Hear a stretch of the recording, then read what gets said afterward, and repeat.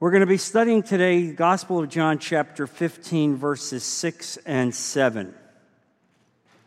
And again, these two verses focus on the issue of fruitfulness. This is a key aspect of our theology. This is what Jesus demands of us. He wants each and every one of us to bear fruit. And this particular section of Scripture is very much misunderstood. And there are certain denominations that teach this in a way that I believe is not consistent with all of the gospel.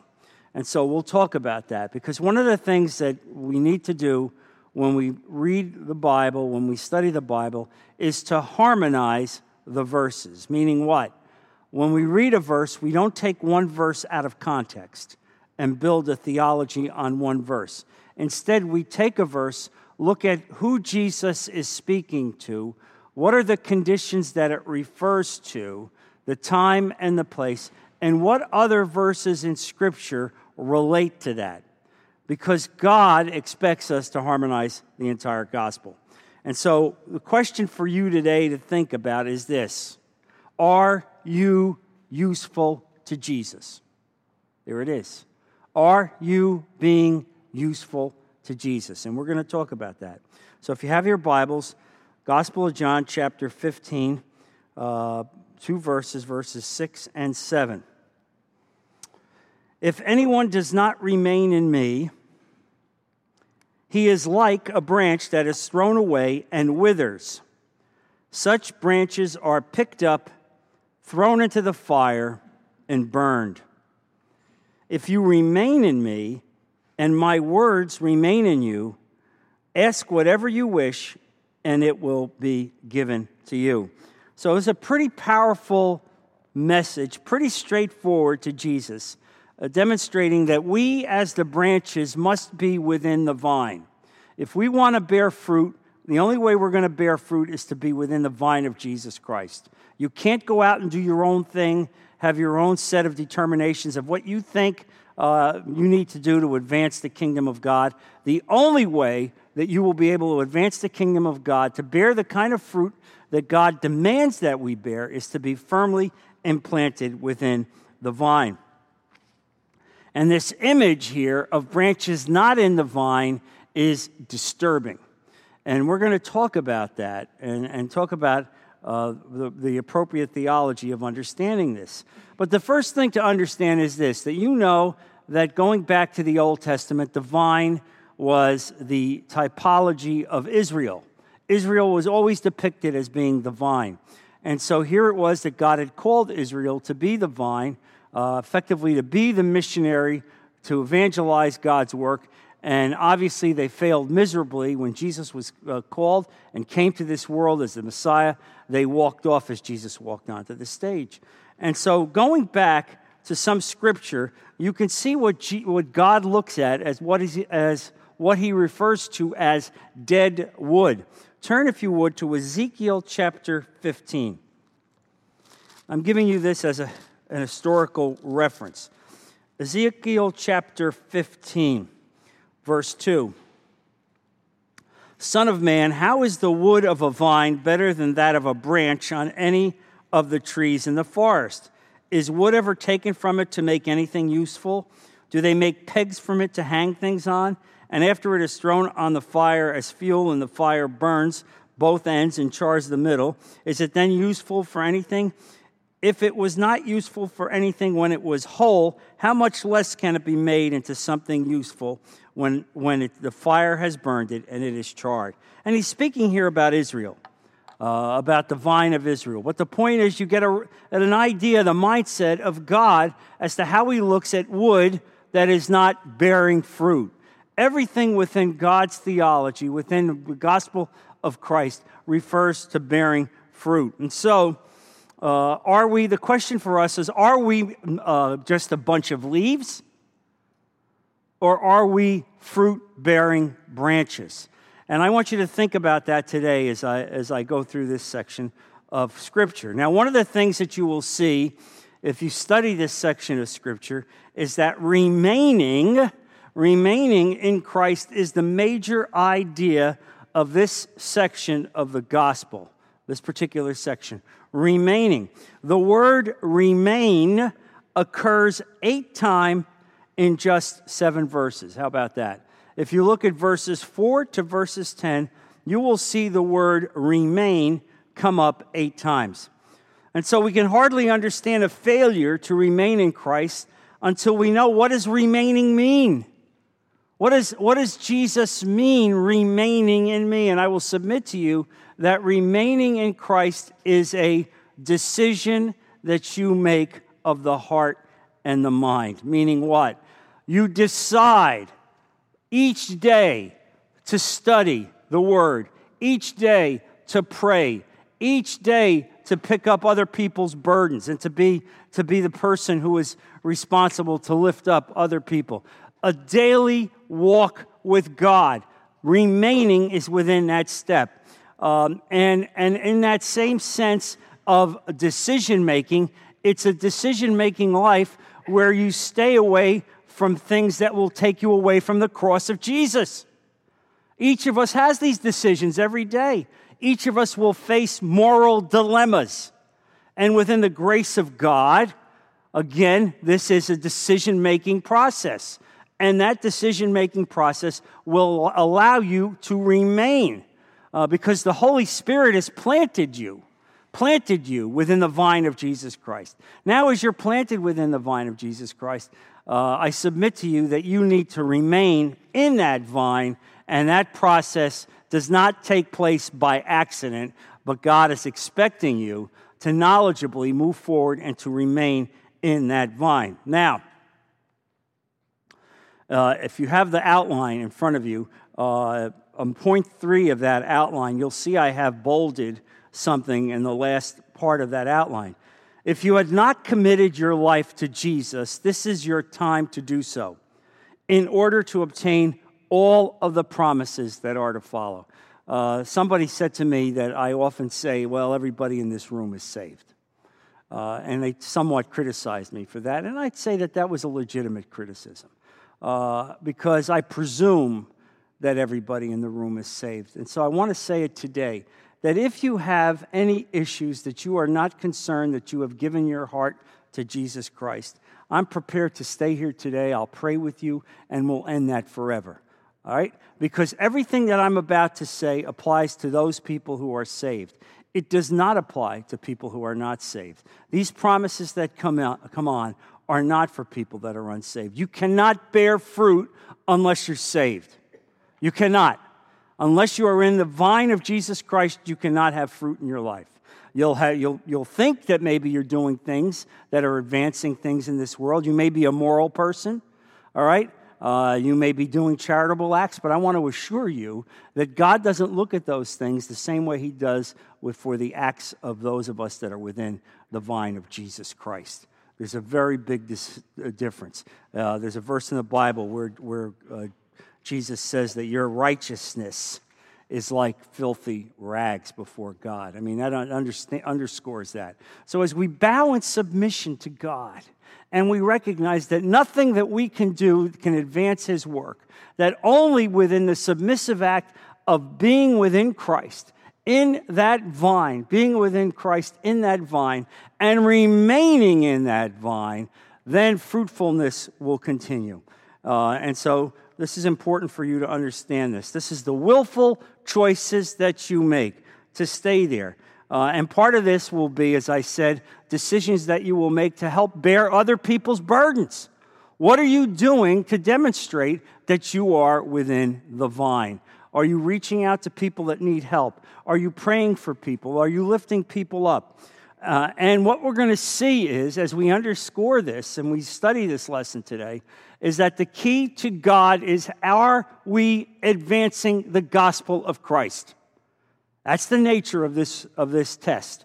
Are we advancing the gospel of Christ? Now, that's verse 6. Verse 7 makes a third point here, and that is where Jesus says, if we remain in Him, then whatever we ask for, He will answer.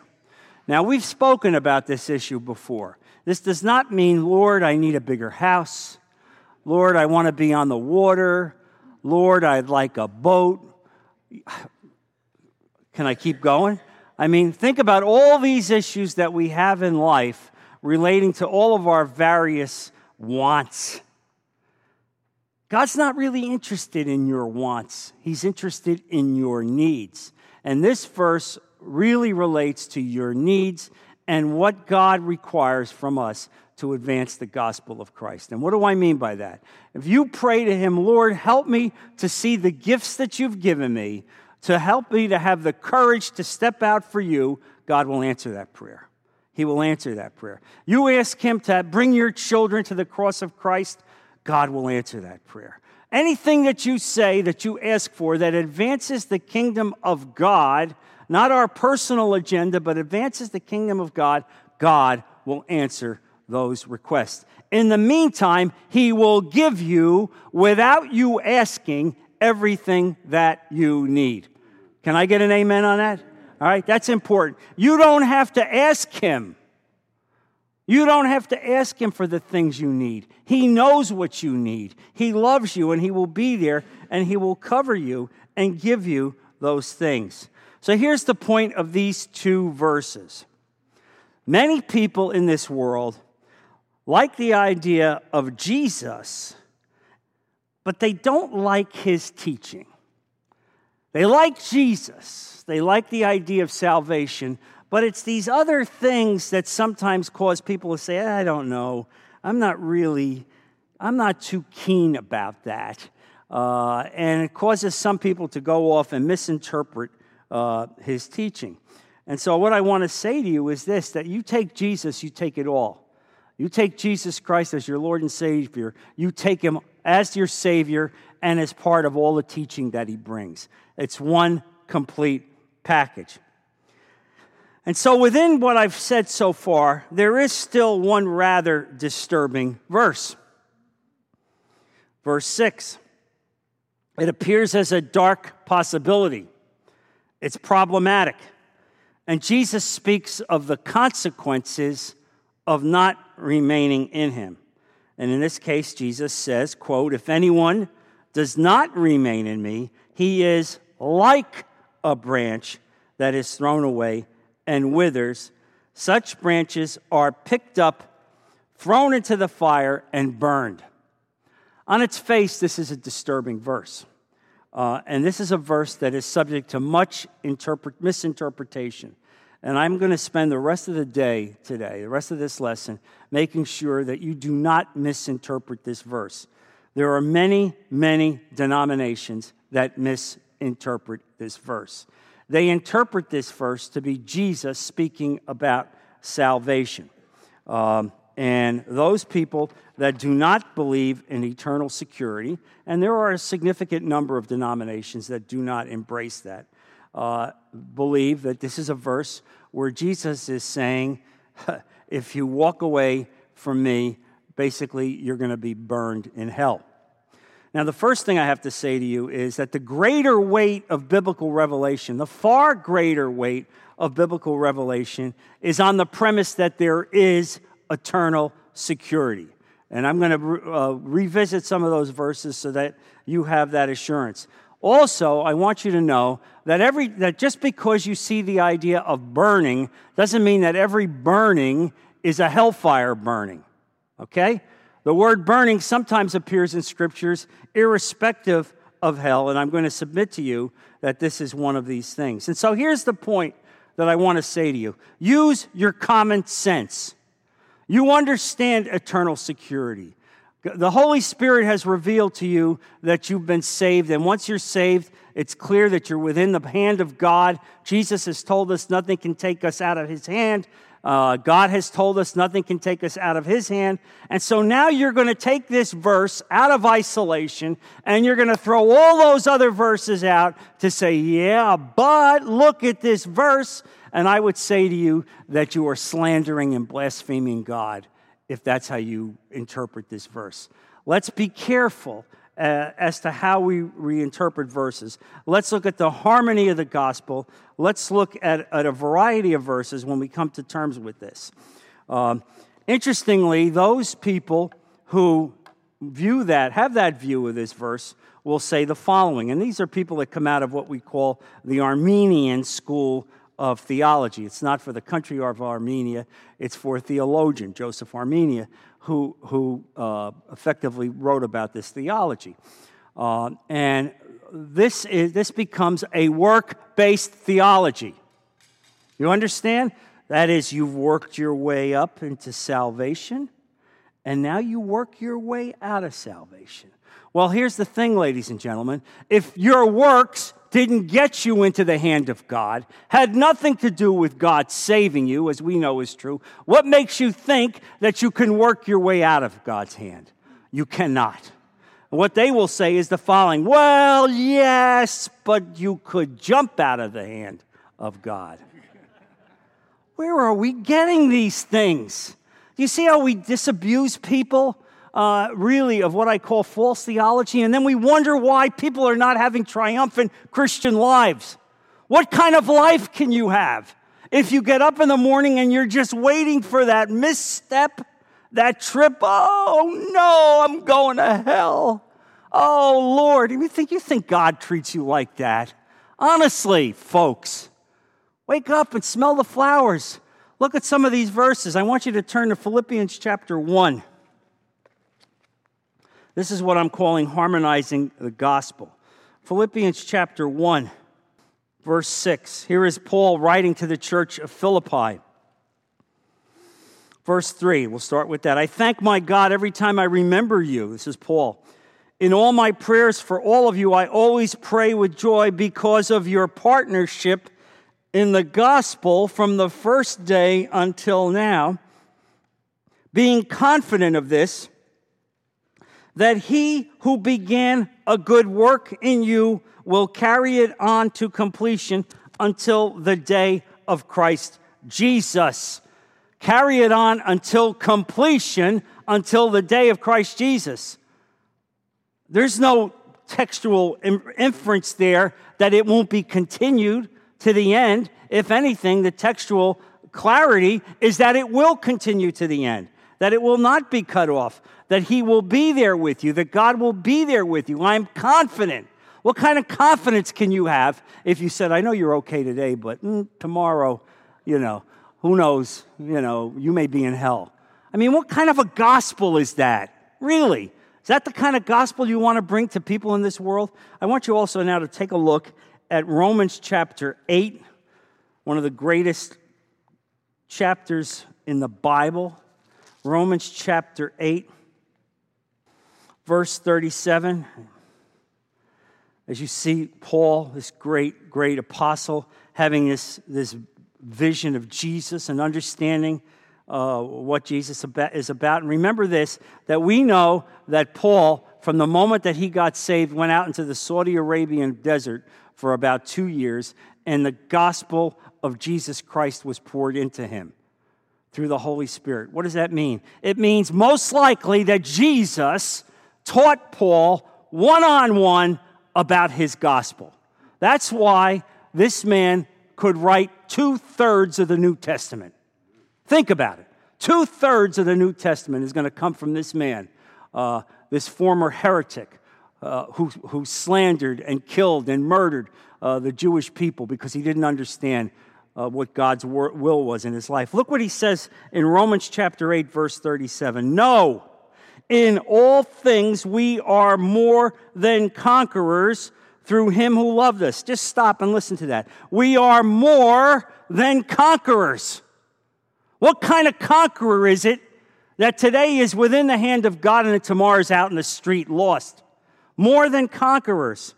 For I am convinced, and this is the guy who went one-on-one with Jesus. For I am convinced that neither death nor life, neither angels nor demons, neither the present nor the future, nor any powers, neither height nor depth, nor anything else in all creation will be able to separate us from the love of God that is in Christ Jesus our Lord. And the congregation said, Amen. You got that right. That should be on your refrigerator. All right? That should be on your refrigerator. And if your refrigerator is not big enough, get a bigger refrigerator. All right? Because there is nothing in Scripture that says it better than that. Nothing will separate us. Well, wait a minute, John. What about verse 6 and 7, the branches and the fire? How can you read those verses when I just gave you the verses that told you nothing can separate us? Nothing. No decision, no power, no principality, no stupid move, no error, no sin that you did that once you are within the hand of God and Jesus Christ and truly saved. And by the way, I'm talking about truly saved. Let's get that fact done. Meaning a salvation that's not just a lip salvation, but a heart salvation. Fully submitting and giving yourself to Jesus Christ. Nothing, no one, no circumstance will separate us. And am I making my case? I would hope so. Now, for us to read verses 6 and 7 in a way that the Armenians would have us read us, we would have to throw these verses out. We would also have to throw out some of the other verses in the Gospel of John in which Jesus made it quite clear about eternal security. Turn to John chapter 10. And I'm just giving you some of them. I could sit here and go all day on this. John chapter 10, verse 27. My sheep listen to my voice. I know them, and they follow me. I give them eternal life, and they shall never perish. No one can snatch them out of my hand. Underline that. My Father who has given them to me is greater than all. No one can snatch them out of my Father's hand. I and the Father are one. So first of all, if you have any doubts that Jesus Christ is God, I give you Exhibit A.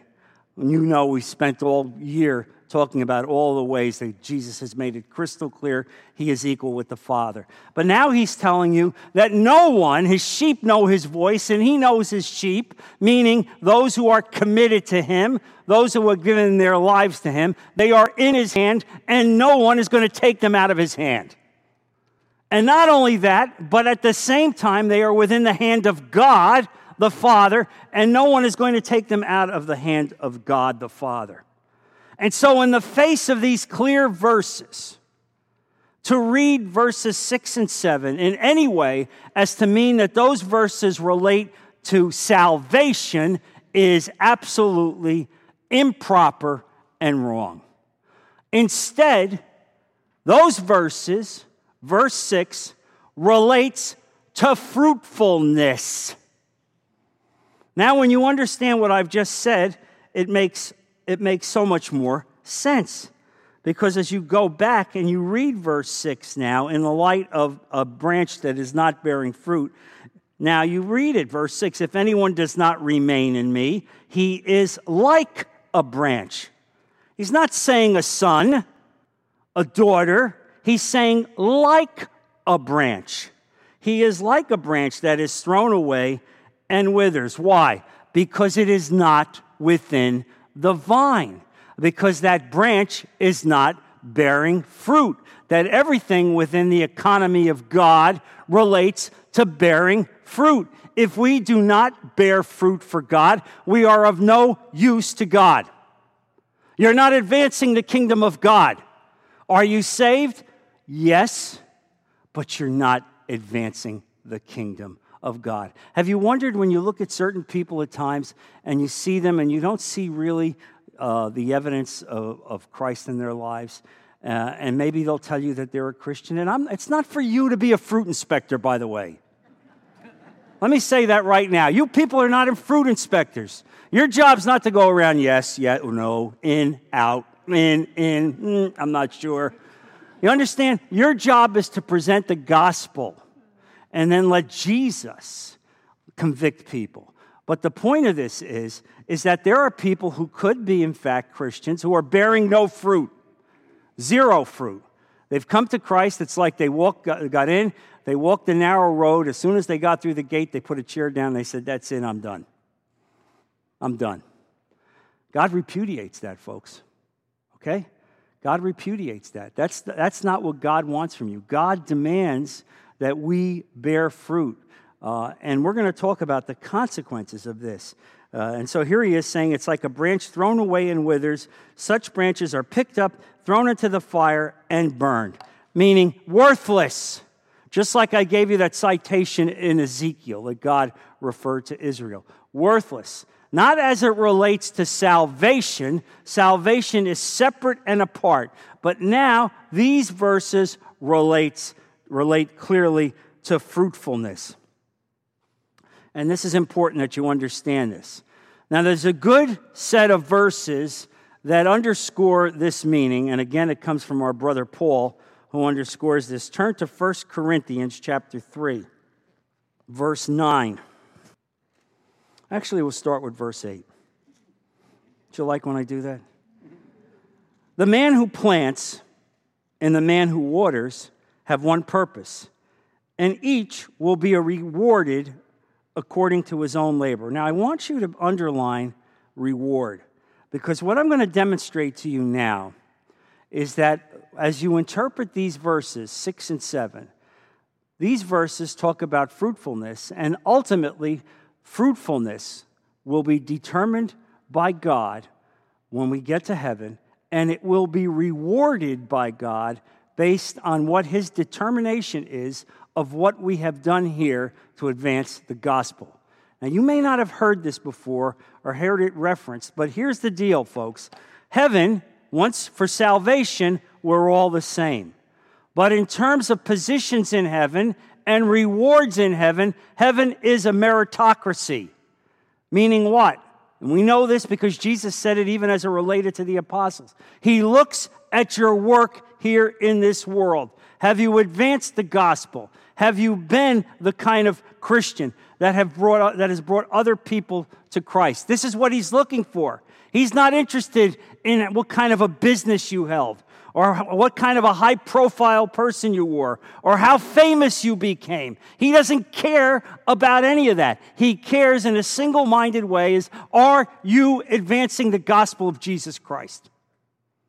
That's what he cares about. That's what the test is.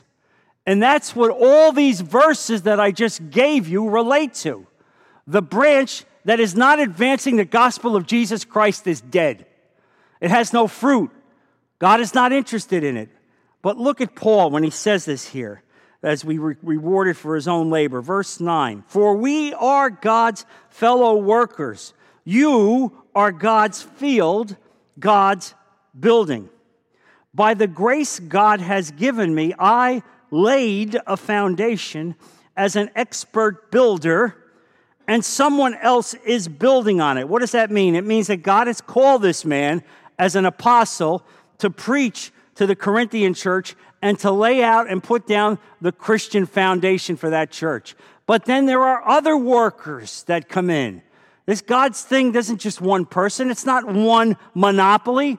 God has given all of us here gifts in some way that he expects us to use. And so here he's referencing now all those other gifts after the foundation has been built by an expert builder, which ultimately is Jesus Christ and the Holy Spirit, and someone else is building on it. But each one should be careful how he builds. This is the explanation of verse 6 in the Gospel of John, chapter 15. For no one can lay any foundation other than the one already laid, which is Jesus Christ. Meaning what? I'm not interested in your philosophical musings, all right, in your charitable contacts or your elevation of the human spirit, because that's preaching on foundations that do not relate to Jesus Christ. The only thing that matters if you want to build a foundation and build a building is what relates to Jesus Christ. If any man builds on this foundation using gold, silver, costly stones, wood, hay, or straw, his work will be shown for what it is, because the day will bring it to light. It will be revealed with fire, and the fire will test the quality of each man's work. If what he has built survives, he will receive his reward. If it is burned up, he will suffer loss. He himself will be saved, but only as escaping through the flames. Now, I don't know about you, but when I grew up, this was one of those verses that was problematic for me. I never told my father about that. I never told him really that what the heck is this talking about here? But it was a bit of a disturbing set of verses. We're building up on a foundation, and then the flames will come and will destroy, and then the person who built ultimately will lose everything, but he himself will be saved. Well, it's only when you look at Gospel of John 15, verses 6 and 7, that you have clarity now as to really what's going on here. And that's how you need to compare and harmonize these verses. Because here's the thing. God is saying to you, in your fruitfulness, are you building with gold and silver and costly gems? Jesus. Or are you building with hay and straw and wood? You. You see the difference? One is of a temporal quality, one is of an eternal quality. And so what happens? There will be a day when God will test. God will test. He tests all of us. And in that day of test, whenever it comes, the heat will come in the cauldron of God's way. A fire will come, and whatever has not been built for eternal purposes, whatever has been built because you thought it was good, it was in your will, it was not in the submissive will of God, will be destroyed. But whatever is built based on God's word, the gold, the silver, the precious gems, those eternal qualities, those things advancing the kingdom of God, and now your mental acuity. Not that, but rather God's things. When you do that, when you advance the things of God and you bear fruit, and gold, silver, and gems is the evidence of the fruit of God, we're speaking on a higher level, then those things will be saved and those rewards will be saved, as opposed to the wood, the straw, and the hay, which will be destroyed. And what happens if in fact that's all that we had? What happens if in fact our life is devoted to wood, hay, and straw? Or your things, your works, your possessions, yourself, anything that related to you, your desires, instead of the desires of God. Yes, you're saved, but that's what you devoted your life to. Look what it says in the end, verse 15. If it is burned up, he will suffer loss. He himself will be saved, but only as one escaping through the flames. What a perfect explanation, folks, of what we're talking about in verse 6 here in the Gospel of John. The clarity of this, to me, is so straightforward. And so many people have been mistaught on this. There are churches all over the world in which people read this and they go, hey, you see what happens? You see what happens? You think you're within the vine of Jesus Christ, but all of a sudden God could pull you out and you're in hellfire. As if you could work your way once in fact you've given God your life, okay? And I'm talking about true submission to God here, understanding? And that's between us and God. That's not for us to become a fruit inspector. So this is important. This is an important statement to understand this aspect of how God teaches. Now, here's the point on this. Heaven, as it relates to meritocracy, as it relates to fruitfulness, God judges us. You're going to be saved if you give your heart to Jesus Christ, and you're saved. But we know that in some ways, God has something prepared for us when we get to the other side. We don't know it with full clarity, but it seems as if there will be degrees of responsibility when we get to heaven. God told his disciples, the apostles, that when they get, because they said, Lord, we've given up everything for you. We've walked away from families, from homes, from businesses to follow you. And Jesus said, fear not, you will be greatly rewarded. Each one of you will be in charge of ruling over the 12 tribes of Israel. What does that mean? It means that God recognizes what the apostles did, and there is a reward commensurate for what they did in advancing the gospel of Jesus Christ. Not just in advancing the gospel that they walked with Jesus, but also in helping to write the New Testament. I want you to look, for example, at a few verses, starting with Matthew chapter 5. Because I want to prove my point to you about this issue relating to rewards. Matthew chapter 5, verse 11. Blessed are you when people insult you, persecute you, and falsely say all kinds of evil against you because of me. Rejoice and be glad, because great is your reward, underline that, in heaven. For in the same way they persecuted the prophets who were before you. Great is your reward.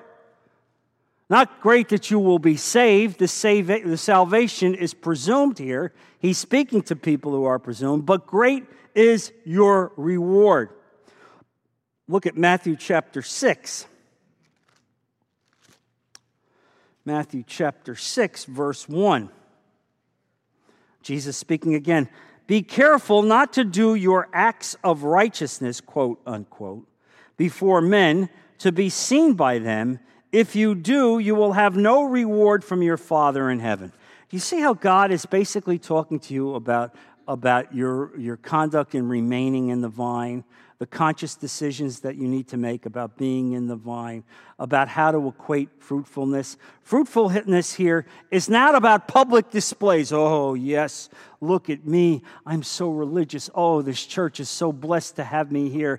Oh, what would it do if I wasn't here? It would collapse. You understand this? The whole public explanation and demonstration of what your religiosity is, God repudiates it. He's not interested in your public posture. All right? Not at all. If you do that, you will have no reward in heaven. It doesn't mean you're not going to be saved, but you're not going to have a reward for that kind of conduct. So, when you give to the needy, do not announce it with trumpets, as the hypocrites do in the synagogues and on the streets to be honored by men. I tell you the truth, they have received their reward in full. But when you give to the needy, do not let your left hand know what your right hand is doing, so that your giving may be in secret. Then your Father, who sees what is done in secret, will reward you. Are you picking up a pattern?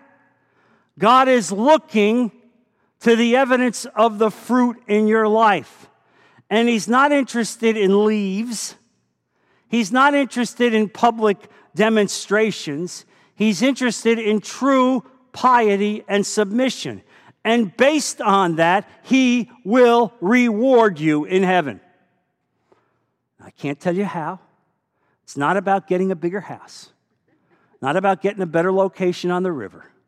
Not about getting higher up in that great condominium in the sky. It's about getting more responsibility. Heaven is about a place where God is in charge, and there will be degrees of governance and responsibility, and there will be joy in heaven predicated on those kinds of things. I have a few other verses. Matthew chapter 6, continuing, verse 16. When you fast, do not look somber, as the hypocrites do, for they disfigure their faces to show men they are fasting. Are you picking up a pattern here? Are you picking up a pattern how God can't stand hypocrisy? That God can't stand fakery? that God can't stand public visions or protestations of piousness, that God doesn't want to see that. Instead, he wants to see a submissive person, a humble person. Do you see this? I tell you the truth, they have received their reward in full. But when you fast, put oil on your head and wash your face, so that it will not be obvious to men that you are fasting, but only to your Father who is unseen, and your Father who sees what is done in secret will reward you. Okay? That's right, openly. You understand that? And so here's the point of what I want to make as I string these verses together and hopefully overwhelm you with my side of thinking on this. And that is this: God weighs your fruitfulness, and he will reward your fruitfulness. That reward will be partially here in this world, and it will be more rewarded in the world to come. All right? We don't do this, and we don't do any of this. And let me clarify this. We don't do this for the rewards. Because if you say, oh, yeah, I think I'll go and I'll visit the hospital today because you know what? I'll probably pick up 10 or 15 points on my ledger over there in heaven. I need to do it because last week was a bad week. Man, we don't think like that. You understand? We don't think like that. Instead, we think, I love God. I love Jesus. He saved me. What can I do to advance his will? How can I bring more people to Christ? What do I need to do to see it? And you see this over and over and over again, that this is the economy of God. That is why you need to relate to those verses in Gospel of John, chapter 15, verses 6 to 7, as fruitfulness and rewarding, not salvation. Is that crystal clear? Let's close in prayer. Heavenly Father, Lord Jesus, I thank you so much for the lesson that you've given us. Lord, I thank you that the Holy Spirit has opened our mind to your verses, to your will, Lord. I ask you that these lessons resonate in our heart this week as we grow closer to you in every possible way, Lord. As we have a greater desire to bear fruit for you, Father. As we want to make a conscious decision to remain in the vine through the Holy Spirit. And we want to be part of you and have every part of our body be devoted to serving you in every way. Lord, I ask you to bless our people and to bring them closer to the cross as they understand exactly what you want us to do in terms of the life we are to live. Bless our people, protect them this week, and bring them back safely next week to continue the study of your word. We put all of this in Jesus' precious name. Amen. God bless you all.